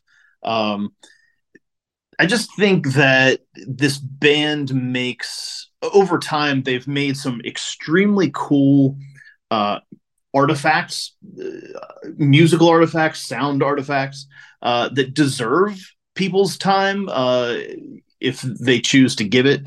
I'm a strong, committed lover of their Christmas album, which is a horrible thing to say out loud, and it makes me feel weird for saying it. They have an album called Christmas. I love it top to bottom. Um, they've got a half-hour track they called Zozobra that's also pretty great. Have you ever listened to Penderecki? He came off a Christmas symphony, and that is some dark and disturbing music. Penderecki, the classical composer. I'm gonna have to listen to that because that sounds great. Yeah, it just reminded me of that. I was like, wow, this is actually really fucking cool for a Christmas symphony. But Yeah. yeah, go ahead. Sorry for jumping in. No, just that I think that given that they're these members, their other projects are so well known. This band is probably, in some cases, just kind of shrugged off as a joke band, even though I feel like their music is very much not a joke. Um, but yeah, I just think they deserve a kind of attention that I think a lot of people are probably not willing to give them. So. Yeah, I mean it's another one where I completely unfamiliar with them, and I was just sort of browsing through their Metal Archives page, and I noticed that given that they've got quite a few albums, they've only got a handful of reviews. They're all positive reviews, but I don't know if they're one of those bands that because they span genres and like approaches and philosophies, it's one of these where not people that are firmly in the metal camp don't necessarily get them, and then maybe they're a bit too metal for people that would be into the noise or experimental aspects. I don't know if that might be what they suffer from, because a lot of bands that go on the more experimental side, sometimes they do struggle to sort of find their audience, but I think that's kind of a holdover from sort of tribalist thinking in a way.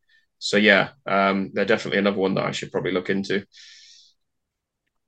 Also, they tend to put out too much music all at once.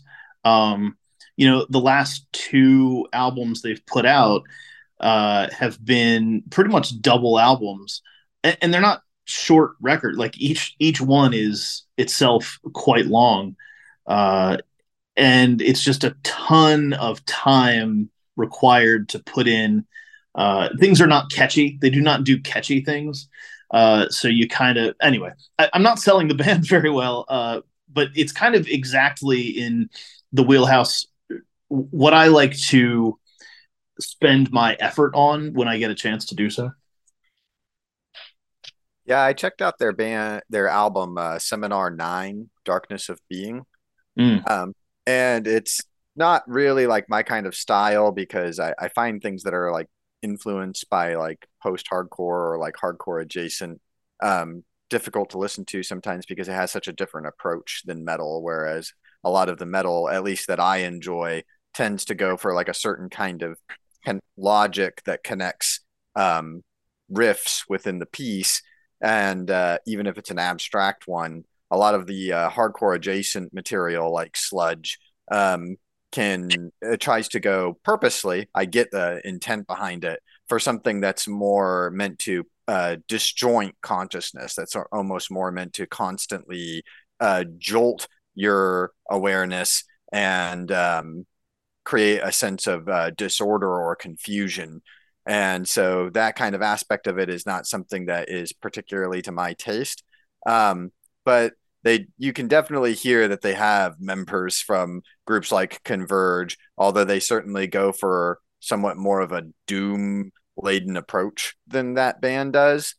Um, and it's definitely something that I think would appeal pretty well to a certain segment of the metal audience today. So I'm not sure why that segment hasn't caught on to the group more.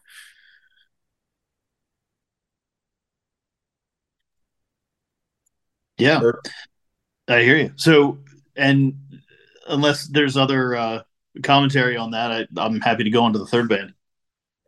Yeah. Let's do the third band. Honestly, I don't know how to pronounce their name, so you take the lead. Yeah, man, I had to look it up, and I've been pronouncing it wrong for years. Apparently, it's pronounced like Catafalque. Um, and yeah, this guy is from Hungary. He moved to Scotland at some point and lived there for a while. Although my understanding is he might not be living there anymore. He might have moved back. And this is, a completely different tack from something like Vastum. This music is a lot lighter. Um, the the music that this guy makes, it it really definitely falls into that. It's a casualty of that, like which box does this land in, kind of a thing, because it's got a black metal. I don't even want to say like necessarily a black metal core to it because it's not black metal, but it's got a bunch of it draws a lot out of kind of the well of black metal, um, for the some of the riffing, the melodies, the character of the music. But then that gets balanced with kind of a lot of Eastern European folk ideas, some dance music stuff, electronic stuff. This dude is super prolific. He's put out, a ton of records in the past 10 years, 10, 15 years. It's a varying quality. I think there are two records of his that I am deeply engaged in. One called Rangateg from about 12 years ago. And then Vadak was a record he put out just a couple years ago. Both of those, I think, are really, really good, very engaging. But he's got a ton of other stuff. I think last week he put, or maybe it was this past Friday, he put out a record that's a lot more metal focused than some of his other stuff has been recently. It's definitely kind of weird, but it's there's a lot going on. It's a very cool approach, and I think maybe it doesn't get a whole lot of attention just because there are too many things that are trying to happen, and I think people who like one side of his sound uh, might be totally turned off by the other sides. Do you think it might be his fashion of why he's underrated? Because this guy does not wear cheap clothes at all. I'm looking at pictures of him right now, and he wears a suit top, and he definitely has a strong sense of fashion. Whereas the average metalhead, they just like wearing band t-shirts and black pants. Where this guy, you can tell his attire that he's wearing is at least $200. Do you think the fashion aspect may be holding him back a little bit? Well, I mean, you're not wrong. I haven't seen a lot of pictures of him, so that hadn't kind of entered into my mind. But it makes a lot of sense given the sound that he's putting out. His fashion sense certainly matches the sound. Yeah, that could definitely turn some people off. Yeah, it's like you want to meet up with him for an interview, and it's at a fancy restaurant somewhere, and this is a 3 to 5 course meal with you know everyone dressed really well and all that. So yeah, honestly, like I said, I hadn't listened to this project, and it was kind of cool to get your take on it. Did anyone check out this band? I actually used to be a fan of them in my teenage years when I went through a kind of progressive avant-garde metal phase.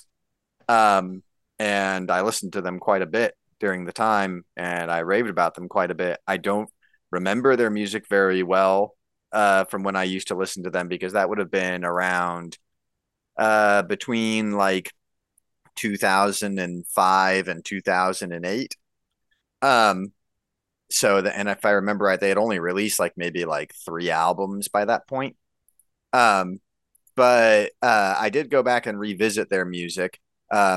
Ironically, their music, a track from their most recent album was on an official Spotify playlist for new metal. That track from the new Sammath album was also on.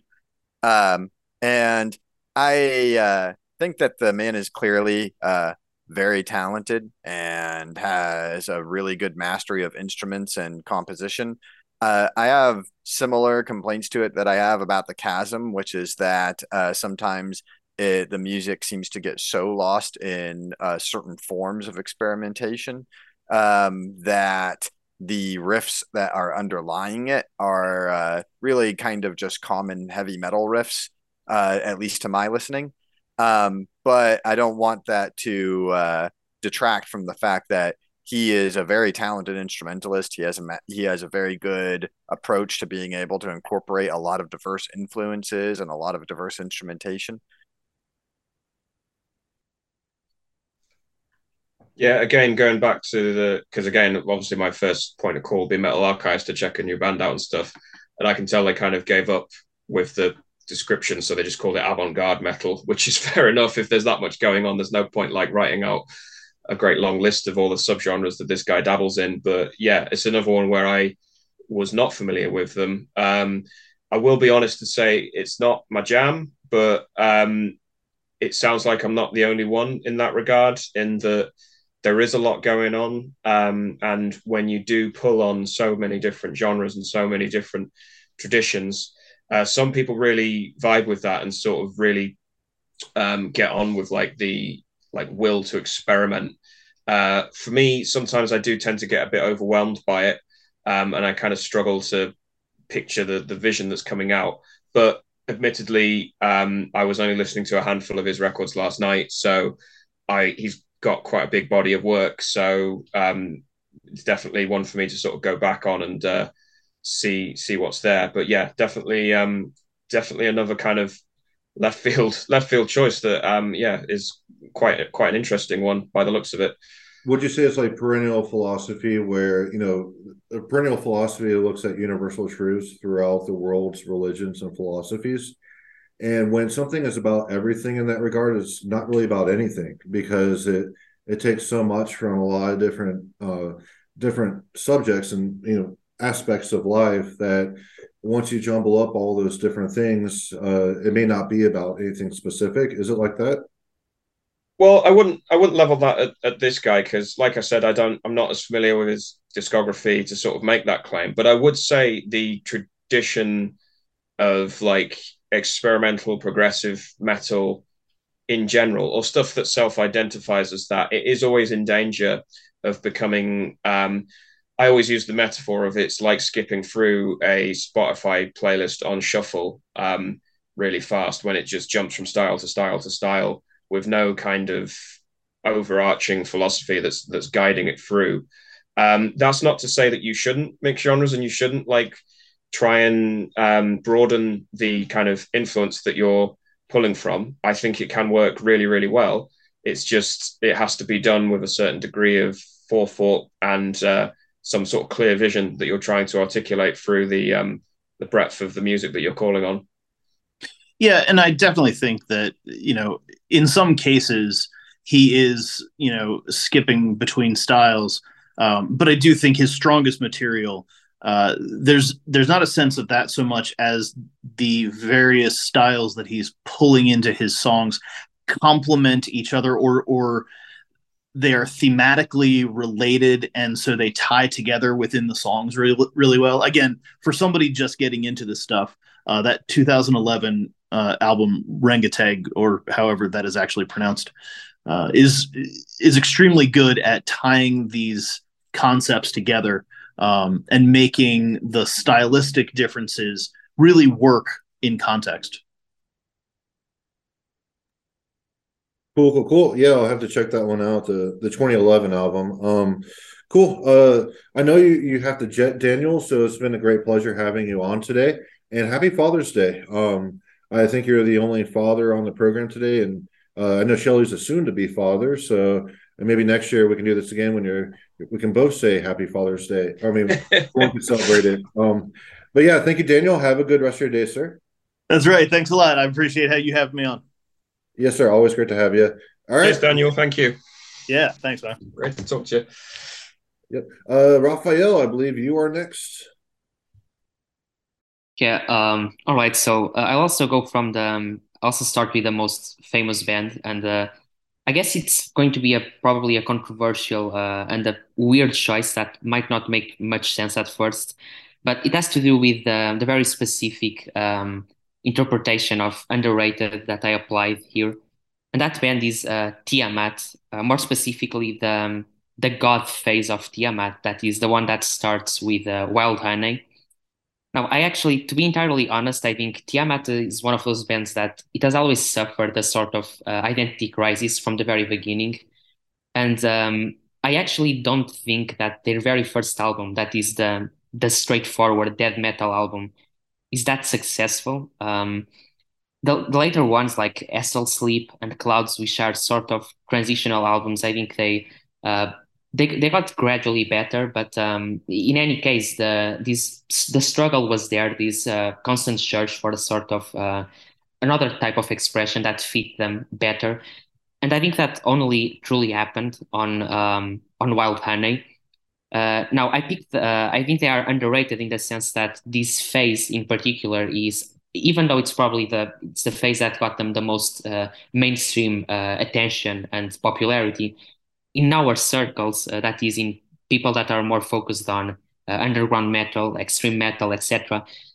There's a tendency to sort of despise, this phase and to see it as a selling out. But I actually see it exactly on the opposite way. I think that's when they actually found their voice. It just happened that their voice was more, more accessible and poppy material. But I think what matters is that they really handled this more poppy goth sound. Probably, I would say, the best way that any extreme metal band has done it. I think it's a very, even though it's obviously a very well, there's a lot of there's some more formulaic stuff maybe, and it's very catchy, very no, very accessible overall. But I think there's also a lot of inventivity there. The way they just mixed all these different elements together in a way that's not gratuitous, in my opinion. I think it really ends up combining nicely and fitting nicely. So I'm mostly referring again to the album to Wild Honey, which is their best in my opinion. Although you can also include a deeper kind of slumber there. In fact, that's when they actually branch out even more. They start incorporating psychedelia, even some industrial elements, a lot of electronics, even some kind of folky tribal elements. It's just a very experimental approach to that type of sound, while at the same time being sort of like I was saying, very catchy and accessible. So yeah, not sure if anyone has anything to say. I think Shelley, just by virtue of being British, kind of has an obligation to comment on these subjects. Okay, can I chime in first? So my first Time In album, if I pronounce that correctly, was when I was 12. I got the musical history of Tiamat. And honestly, back then I was just so into death metal that I only played it a couple of times and I never listened to it again, nor have I listened to this band again since I was 12. But yeah, definitely I need to check out, some of their later stuff that here you are, all these years later, chatting about them. But I did have the musical history of Time back when I was 12. So it's a band that I've always overlooked because I wanted more and more extreme stuff back then, and I never got back around to them. So I'll definitely check out, their more gothy stuff, I should say. But go ahead, Shelley.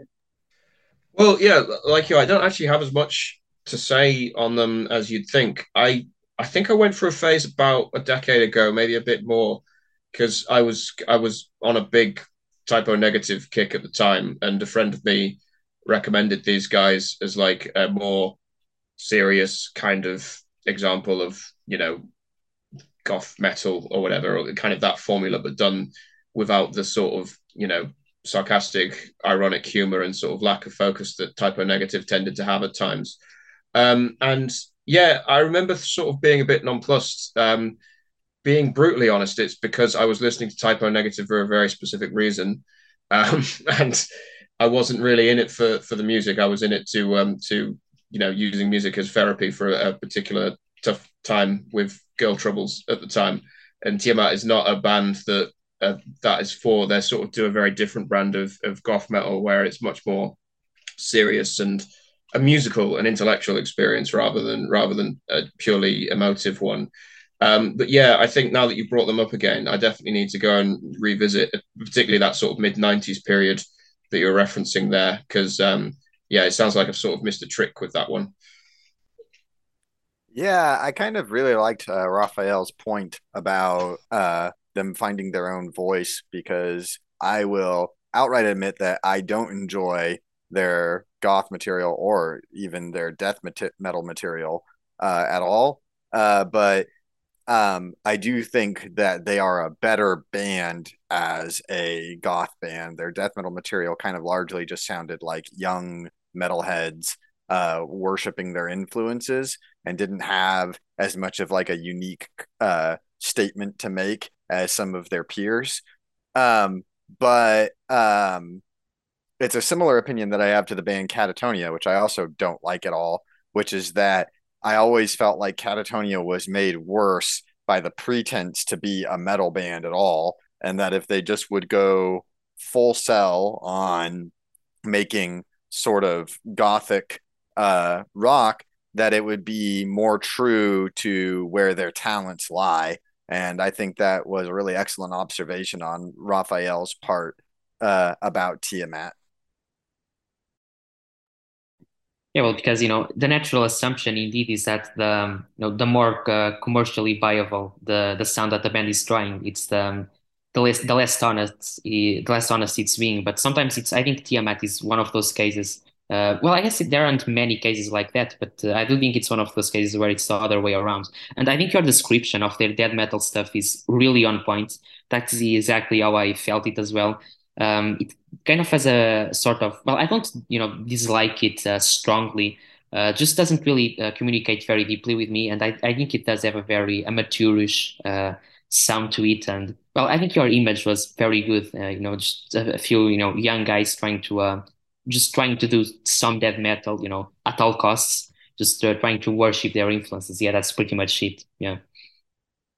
Right. So if no one has any more comments, I guess I'll go for the second band. So my second pick is a Japanese band. It's Intestine Baalism. Now I think their first full length album was in 1997, and I think that's a very significant thing because in some ways, and I think this is one of the things about the band that I like the most is that they sort of work as a synthesis of what death metal of pretty much all of the different strains of death metal at the time.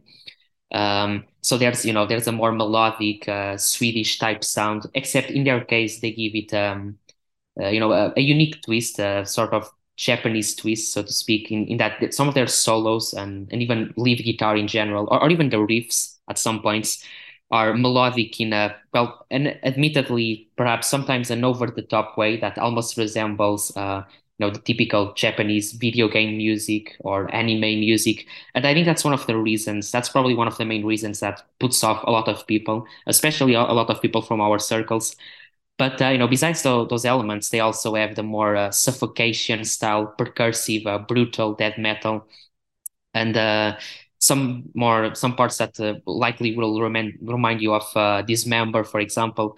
But overall, I think that their main strength is how they. I don't think this is a very just a gratuitous mismatch. I think their songwriting is very elegant, in my opinion. Just to give one example of many examples that I could give, the song "A Place Their Gods Left Behind" from their very first album, Anatomy of the Beast. I think it flows extremely well to the point. It's one of those rare songs in extreme metal where the change in riffs is almost imperceptible. The riffs really flow like hot lead, sometimes, and even the transitions to the solos and to the more melodic parts. Also, extraordinary vocal performance, in my opinion. I think it's one of the best death metal performances in terms of high pitched vocals. And yeah, overall, I think it's for anyone that likes death metal. I think it's they really have the whole package. I think they besides just the songwriting, which I think is their main strength. I think all of these different elements are really they really put them into a very nice harmony, I think. Let's see. So Daniel Lake would have been a good one to chime in on this. I know he had to leave.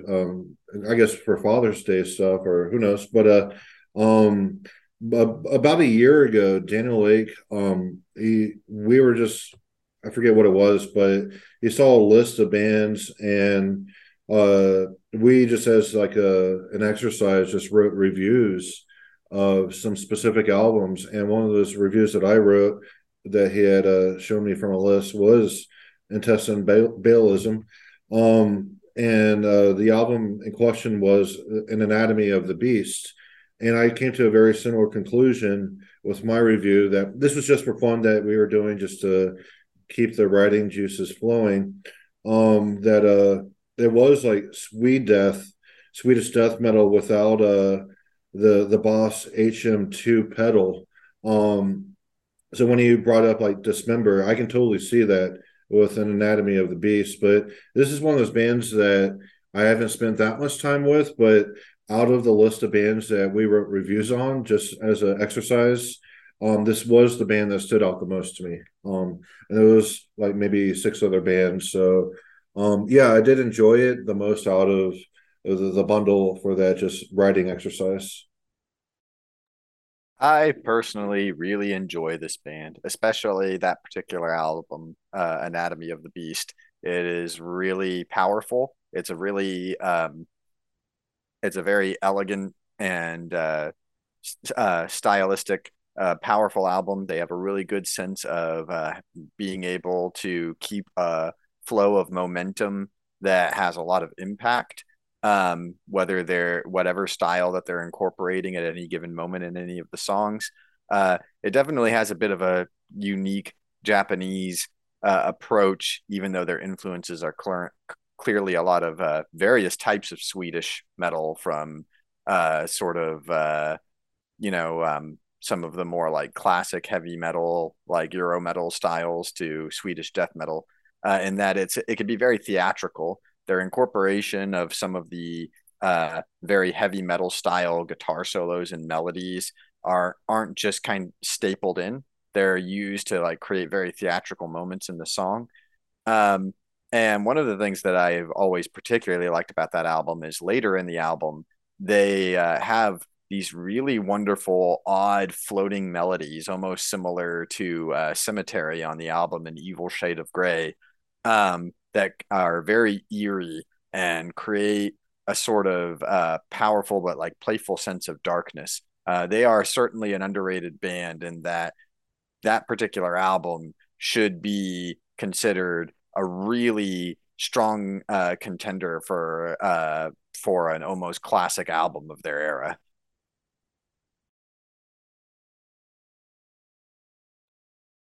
Yeah, I agree perfectly. I think you brought some good points in regarding those more floating parts, and that reminds me of a whole other aspect, which is that in contrast to the Boss H2M production, they actually have a very very sharp production on that album and very spacious as well. The way they handle there's you can see that there's a lot of care gone into the production in general and the way they handle the vocals, for example, sometimes different layers of vocals and even the guitars. I mean, it's a very detailed soundscape that they create, and yes, again, those I think you make a very good portrait of the what the music sounds like. Yeah, that's very playful, but and theatrical. Sometimes, admittedly, a bit cheesy, I guess. But overall, I think it fits and it's forgivable considering the strength of the overall material. Yeah. So not sure if Shelley has anything to say about this particular band. No, I have heard of them, but I'll be honest and say I have not actually given them a proper listen, so I don't really have anything to contribute. But I'll definitely check out an Anatomy of the Beast after this, based on what you guys have said. Yeah, all right. So, final band that I chose to highlight here is, I think this is the most obscure from the ones that I've picked. Is a Skin Chamber, which is an industrial metal band. Skin Chamber was actually a side project of Controlled Bleeding, and I think this is a very important aspect because Controlled Bleeding, for anyone who knows them, is a very very experimental, very it's a band that they have almost dozens of albums, and they've touched on a whole lot of a huge amount of different genres, going from the purer harsh noise stuff to dub and some experiments with almost prog rock, etc. So a very experimental approach overall, and I think a lot of that seeps into Skin Chamber, and that's one of their strengths, in my opinion, because industrial metal, I think, is a very it's a genre that's very easy to fall into, very into formulas, just some programmed drums, some indistinct guitar distortion on top, some shouting vocals, and then some effects, of course. And a lot of the tracks on Skin Chamber, I guess they sort of sound like that in a way. But overall, I think there's for anyone who checks out their first album, for example, Wound, there's an undeniable amount of creativity there, and I think the overall experimental approach of Controlled Bleeding is present in Skin Chamber, and that's what gives the band their edge, I think. So there's a lot of interesting, unconventional, unexpected touches regarding the layering, the textures. Some tracks that are almost more based on ambience. Some tracks are almost music concrete, very based on completely just the play of different sounds. Some are more structured, some are slow and agonizing. A lot of playful experiments with the scenes and the instruments, etc. The texture overall. So yeah, I think as far as industrial metal goes, I know this might be a very controversial position, but on the strength of those aspects, I would actually put them pretty much on the same place as, let's say, the best Godflesh. Um, so yeah, that's pretty much my. I was just talking about the Wound, but they only have two albums. Besides Wound, they also have Trial. Wound is my favorite, but yeah, both of the albums are pretty much recommended for anyone looking for that type of soundscape. Yeah, I would say like a really surface level reading of them is as like an American answer to Godflesh, and they do have a lot of obvious similarities. But again, speaking of Wounds specifically, they borrow a lot more obviously from Swans. I know early Godflesh, and particularly when they were Fall of the Cause, on that Life is Easy kind of collection, there's pure Swans worship on there as well. But Skin Chamber definitely kind of expand upon that, and the sort of their approach is different to Godflesh, in that Godflesh, again, one could accuse them, even on Street Cleaner, of having a groove, but it's such an odd kind of syncopated and very idiosyncratic approach to groove, whereas Skin Chamber borrow much more heavily from drone and noise and yeah, early Swans as well, to kind of create an ambience, and it almost kind of bleeds to outside of metal at that point, even though some of the riffs are metallic, in a sort of obvious way. The construction of songs isn't motivated by the same thing that a metal band would be, whereas I think Godflesh always did have quite a firm foot in the metal camp, whereas Skin Chamber are much more experimental. And there are even, on Wound, it's a lengthy album, there are even sort of some tracks that bleed into an almost like rocky kind of danceable rhythm, but for the most part, it's a very kind of crushing and despairing album. And I think the interesting thing is, if you sort of plot it along with Godflesh and early Scorn and Sonic Violence, and bands like that, and comparing them to their sort of lineage throughout the 80s and into the 70s, like electronic music in the 60s and 70s, it kind of fed into this idea of like an optimism, a futurism that was kind of anticipating tomorrow and waiting for the utopia that would come and all of the wonderful things that science and technology would bring us. And then by the late 80s and early 90s, you have a very different, almost nihilistic, anomic kind of attitude towards technology that's expressed through these artists via the likes of like Throbbing Gristle and Swans and Skinny Puppy and like various industrial artists of the 80s. And they're not looking at technology with like relish and excitement. They're looking at it as this all pervasive, like, what's the word? This concept, not the individual artifacts of technology, but just this swirling concept that surrounds them, that's forever, creating means of surveillance, creating means of enemy, creating means of oppression. And they express this through their music and through sort of the lens of technology being a source of conflict and alienation. And I think Skin Chamber actually get that sense across more effectively than Godflesh, even though I would still say Godflesh have more expressive range with what they do. But I don't want to sort of quibble over who was the superior, but I would definitely agree with your choice to put them here because they are underrated. The more people should know about them in sort of the early industrial canon rather than the likes of Ministry and Nine Inch Nails. I think more true-blooded industrial fans who also sit in the metal camp should check out Skin Chamber for sure. Yeah, so what you mentioned about technology being like all-encompassing and oppressive and alienating, that made me think that it's quite Heideggerian in a sense that like Heidegger looked at the being of technology and he came up with a similar conclusion that it was quite alienating. Raphael, being that you delved into Heidegger, do you see that Skin Chamber may be like a Heideggerian type of industrial project? Because I've heard quite a bit of industrial, but it's definitely not one of my favorite genres. But that lineage from like Boyd Rice to Throbbing Gristle, which was mentioned, some of those textures were just used in a very harsh and oppressive way. And Skin Chamber kind of does that as well. Do you think that's like a Heideggerian type of statement at all, Raphael? Or am I misinterpreting Heidegger? Well, I think it's interesting because I specifically mentioned Heidegger in my review of Skin Chamber. So yes, I definitely think so. And I think it's a great point that Shelley has brought up because in a sense, I think that this whole aspect, I think it has always been present, even if in a subterranean, unconscious way in electronic music. Because if you think about it, the premise of electronic music is indeed it lends itself very easily to this more dystopian or to this vision of technology as described by Heidegger, the Gestell, right? And all of these specific imagery that has been building up throughout. Now it's been decades of cyberpunk, sci-fi cinema and literature about all these things.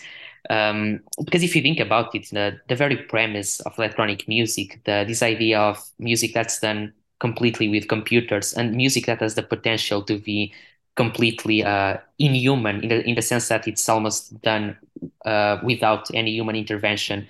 It's very cold and mechanistic. It really is the sound of all those aspects of modernity and postmodernity. And if you think about bands, like even though, like Shelley said, there's also a side of electronic music that's always been very optimistic, and because it's always been tied together, at least in the beginning, with dance music. I think a lot of electronic bands, including very early ones, they took advantage of these more darker aspect. If you think about, for example, Clock DVA, I think it's a very good example. And yes, Skin Chamber, even though it's not strictly an electronic band, it's I do think they do something very interesting with these ideas as well. And well, they are indeed, as Shelley pointed out, they are borderline metal. I think they are metal enough to be mentioned here, but they do have a very eclectic approach that really touches on a lot of different things, a lot of more electronic, more just a very experimental approach in general. But I think that's indeed one of their strengths. Yeah, I think if you take like the comparison to say some of this obviously can be traced back to the likes of Kraftwerk, and Kraftwerk were very much embracers of technology to the point where they wanted to basically be an artificial band. They wanted to completely integrate themselves into the machine and took like their music is a celebration of all things technological. Whereas bands like Skin Chamber, through the lens of some of the industrial bands of the 80s, retained the human element and want to focus on the human within the machine and what the kind of psychological traumas are that are created from that, rather than this open embrace of technology. And I just think the contrasting expressions are very interesting, and the fact that they came from very different eras and to some extent different backgrounds as well. Because I think Skin Chamber ultimately have their roots in punk if you trace it back far enough, and it's a very different attitude to Kraftwerk, who are sort of tech natives, if you will. But yeah, it's an interesting one. Tyler, any thoughts on Skin Chamber? Yeah, I used to listen to them quite a bit back when I was listening to Swans a lot and actually Brutal Truth's album Need to Control. I had forgotten about them entirely until the preparation for this episode when Raphael reminded me of them. I think that pretty much their sort of thematic content has been entirely covered. I think that including them in an episode about underrated metal bands is totally merited, because I would say that with all of the influences that they have from industrial acts and I don't even know if you would particularly consider Swans an industrial act, but groups like Swans with a sort of harsh noise aspect, that one of the strengths of their music that puts them a step above those kind of groups, in my opinion, is the powerful like thematic statements they make in their riffs when they choose to bring in a sort of a metal or hardcore riff. It's also really interesting the danceable rhythms that Shelley brought up, because the way they're brought in almost is as if it's meant to be something more of an ambient effect than a focal point of the music, almost as if they're trying to recreate the fragmented and distracted mind of someone who's largely leading a mechanistic existence within modern society, like somebody who's shacking up in a tiny apartment in a large city and is barely hanging on as they cycle back in the routine from work back to their home, and the kind of noise that they would hear filtering through their mind, you know, from the television or from advertisements or from the noise happening outside. It's a really interesting approach. I see, I see. So yeah, this might be the longest Necropolis episode ever. We've gone over 2 hours, I believe. And that was 3 bands, correct, Raphael? Sorry, Evan. We did Intestine, Baalism, Skin Chamber. Yeah, exactly. Mm-hmm. Okay. And yeah, so I think we're going to wrap up. Any last thoughts today about any of the underrated bands? Definitely check out the bands that we mentioned today, and you can always form your own opinion. We're not forcing you to like any of them. These are all bands that we personally view that has been quite overlooked in the mainstream consciousness. Especially the bands that I chose, I believe they're the best ones. But I'm not going to split hairs in that regard. Of course you fucking will. Right. But yeah, definitely check out that Serpent Ascending and the electronic Beherit and the Desecresy. Have a great rest of your day and have a great Father's Day.